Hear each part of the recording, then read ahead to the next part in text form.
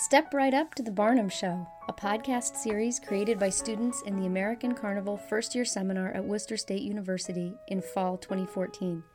Each episode tells one story from the life of America's quintessential showman, P.T. Barnum.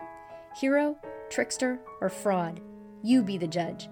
But just remember what Barnum never actually said. There's a sucker born every minute.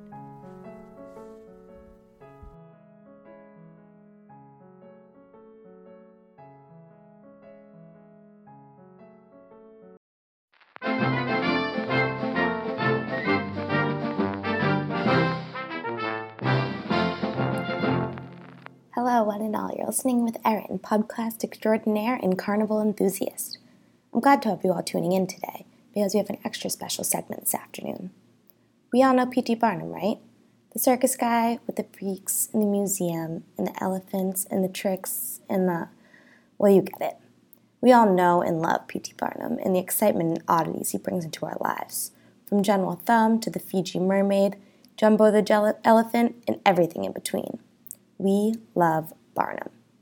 He brought a special act over to us in 1829 when he blew people's minds with an act all the way from Siam. The wondrous, the mysterious, the mind-bending act that is Chang and Eng jumped on the bandwagon of Barnum Circus, which always leaves me wondering, how did they coordinate that jump with 4 legs?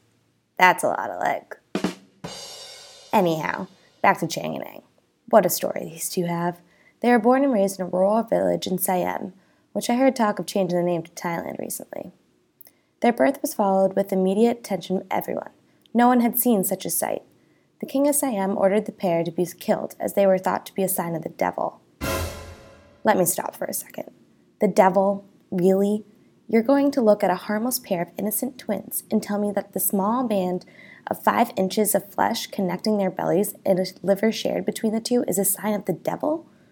What message would he even be trying to get across with that? However, the king spent some time with the boys and found that they weren't so bad after all. A pretty harmless pair, to say the least. And so, they stayed alive.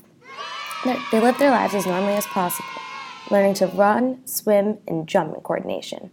Now that's talent. Eventually, Robert Hunter discovered the two and shipped them off to America to be evaluated. Researchers poked and prodded the two for 8 weeks, and finally they said, yep, they're really connected. Come on. My cat could have told me that. Can you blame them? I mean, I was weary at first, knowing Barnum and all the tricks he plays. But this announcement caused extreme interest in the two, especially when they joined Barnum later that year, because it was officially stated that they were not a fake, like many other infamous Barnum acts. The two changed their name to Bunker, and they were displayed and known as the Bunker Twins. Now, these men were known to have tempers, a spicy pair to say the least, Chang especially. During their time with Barnum, the pair was not too fond of their boss, and he felt the same about them.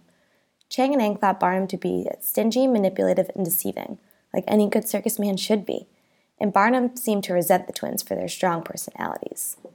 However, the two forces remained in business together for a number of years.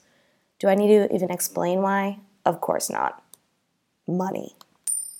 Eventually, the twins grew weary of the showbiz and Barnum, and decided to settle down in the mountains of North Carolina with their wives, sisters, Adelaide and Sarah Yates. Between the 4 of them, they created 21 children. Not much is said in detail about the life of the twins once they left the circus. However, we do know a little about their death. It happened on January 17th, 1874. Chang was a heavy drinker, and as a result, he had a bad immune system. He came down with a case of pneumonia. The night of the 17th, he passed presumably in his sleep.